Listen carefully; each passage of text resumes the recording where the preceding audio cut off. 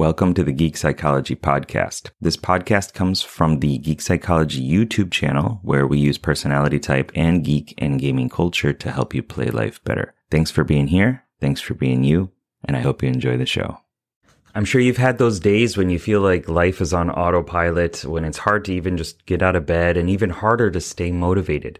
But what if I told you that there was a way to make your days, your worst days, better? And once you make your worst days better, that will naturally improve your best days, thus improving your life. What's the secret? Variance. What's up, legend? I'm Matt Sherman, and welcome to Geek Psychology, where we take on personal development through the lens of games and geek culture. The way I see it, most days have a standard feel to them. The average day, it's not very great, right? It's not terrible. Then there are what are called high variance days. These are the ones that swing the pendulum drastically between good and bad. Things start out fine and then they turn into a horrible mess by the end of the day, or they start out really awful with the neighbors slamming the door and waking you up throughout the night, and then you find $100 outside and your day actually turns out to be pretty good. The day itself has a high variance, and also there's a variance between really bad days and really good masterpiece days. And each day stacks up, giving you an average week, month, year, and life. And the reality is, if you can make your worst case scenario just a little less bad, a little bit less likely to happen, a little easier to handle, then that will significantly increase your best case scenario days. And this leads to an overall improved mood and quality of life. And if you reduce the difference between your best and worst days by improving your worst days, you can start to regain control over your life and make each day better. So let's add a gaming analogy to it. So think about it like this. Let's say that you've got a character in a role-playing game with just really crappy gear, and you've been ignoring it for a while, for weeks, because you're just too busy. You get distracted by some other quest or shiny object. But eventually you realize that not taking care of that one crappy aspect is actually bringing down your whole gear score.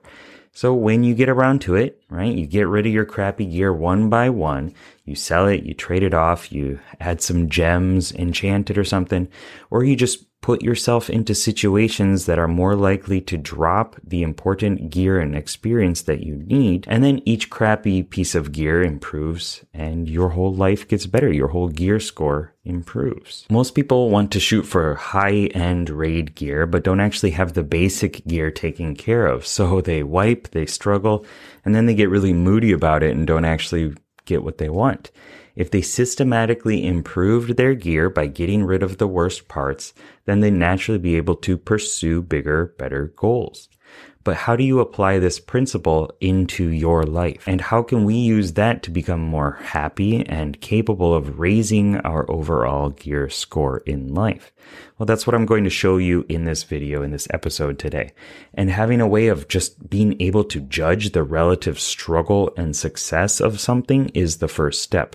Because if you can measure it, you can improve it. So we're going to do the life wheel exercise. And I'm going to go fast so you can pause the video when you need to. Step 1, draw a circle and split it down the center vertically and horizontally. Step 2, draw diagonal lines so you have 8 slices of this yummy life pizza.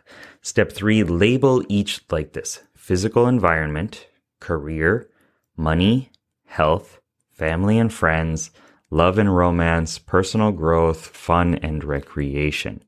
Break each line into 10 segments by drawing 9 little dashes on it, and 0 being the center, 10 being on the edge of the circle. Rank it with your satisfaction. 0 being wood level, like this is awful. 10 being I've mastered this is my ideal life. And it's not a science, it's not meant to be one, just rank it on satisfaction. And step 6, draw a line connecting the dots around the circle and see where the balance in your life is off. If it were a wheel, would it actually roll? So what's the lowest rated area? That's your crappy gear. Fix that. And expanding on this, what are the areas that, when fixed, will actually make your life easier? Is it your family, your career, your hobbies?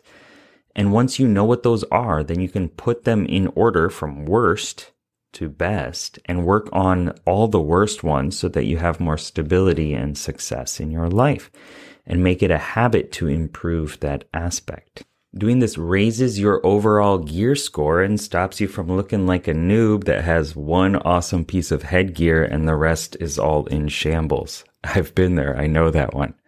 Some examples from my life for health. So for me, there were 2 areas that were causing me problems: upper body physical appearance and water intake. So I just started doing 15 push-ups a day for 1 month so I could more easily get into the habit of taking uncomfortable action. Then 30 push-ups. Next, 60. And another habit that I installed years ago was to drink more water. I actually almost fainted. I fell down on the floor. My face turned pale or paler, and I just felt like I was going to throw up because I wasn't drinking enough water throughout the day. So I fixed it, and my health improved. That improved my overall mood, my relationships, my ability to have fun because I wasn't tired all the time, and I'm not as foggy minded, so I can actually, take more money, making more money generating actions like making YouTube videos and working with clients. So it was an overall improvement because of that. Today you learned about the life wheel, and now you can use it to get a holistic estimation of how your life is going. And knowing is half the battle, right? So from there, create a simple habit or plan to improve that area and raise your overall gear score so that you can take on bigger and more important challenges in your life. And if you want help with that, check out some of my courses available at courses.geekpsychology.com. Good luck, have fun. Peace. You can't see my feet, but I'm kicking my feet. I had to record this video twice. The first time I had Daft Punk playing in the background and didn't even realize it. That's an INFP struggle right there, I think. There's no sensory awareness. None. Do I have clothes on? I do. That's good. Phew. Thanks for listening, and I hope you got something out of it. I know that by listening to this podcast, it means that you're ready to take your life to the next level, and I'm so excited to help you do it. Whether you're struggling with anxiety, lack of motivation, or you're just looking for your spark and purpose, I have many courses and a one-on-one coaching service available to you to help you get out of your own way and be happy. So head on over to geekpsychology.com to get started. See you there.